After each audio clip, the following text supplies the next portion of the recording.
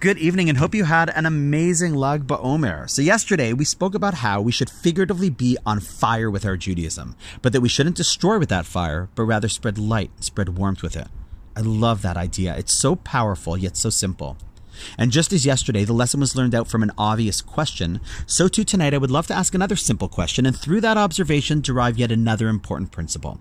See, another reason for the importance of Lag BaOmer is that according to our tradition, the great Rabbi Akiva, who we've spoken about, after starting to learn at the age of 40, slowly started to learn and grow and eventually not only become a great sage himself, but ultimately attracted and taught 24,000 students. That's bigger than any Jewish day school or yeshiva ever, and possibly, dare I say, more kids in Jewish day school in all of my hometown of Toronto. That's not bad for a late bloomer. However, soon thereafter, tragedy struck, and it's taught in the Talmud Yevama 62b that all 12,000 chavrusas, 12,000 pairs of students, passed away during the period of time between Pesach and Lag BaOmer because they did not conduct themselves with respect towards one another. But the plague, or literally the spiritual pandemic, stopped on Lag BaOmer. Now, while there's so much that we can discuss about this story, for now I just want to ask a very basic question. See, Rabbi Akiva, aside from studying and being a great sage, was also noted for a famous statement brought down in the Talmud Yerushalmi.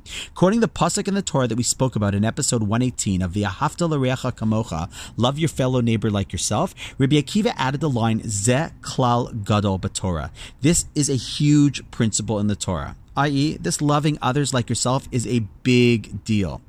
But if Rabbi Akiva raised all these students and presumably spoke about the primary importance of this principle of treating others the way you would want to be treated, then how is it that his 24,000 students didn't learn the principle?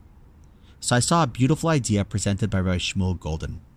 On one level, it could have simply been an issue of timing. Perhaps it was only after losing his students that he realized the need to teach others about the importance of V'ahavta l'reacha kamocha. However, it's also possible to suggest that sometimes there are ideas that are so basic and so obvious to us that we neglect to teach and reinforce them to our students, or with our children, or colleagues, or employees, or anyone else we interact with, assuming that they'll understand them on their own. Perhaps Rabbi Akiva felt that this basic principle was so obvious that his students didn't need to be taught the lesson.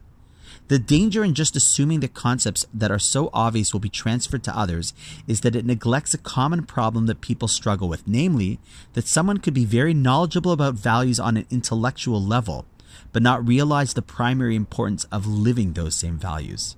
Sometimes the most obvious things are forgotten, or as they say, common sense isn't always so common.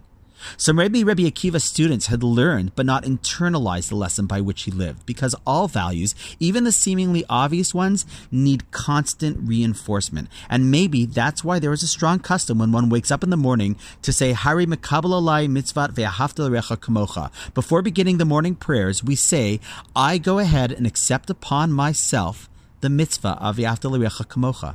Before I turn to you, God, I want to remind myself and accept upon myself the mitzvah of loving everyone just like I would want to be loved by others, impressing upon our own hearts this important principle each and every day.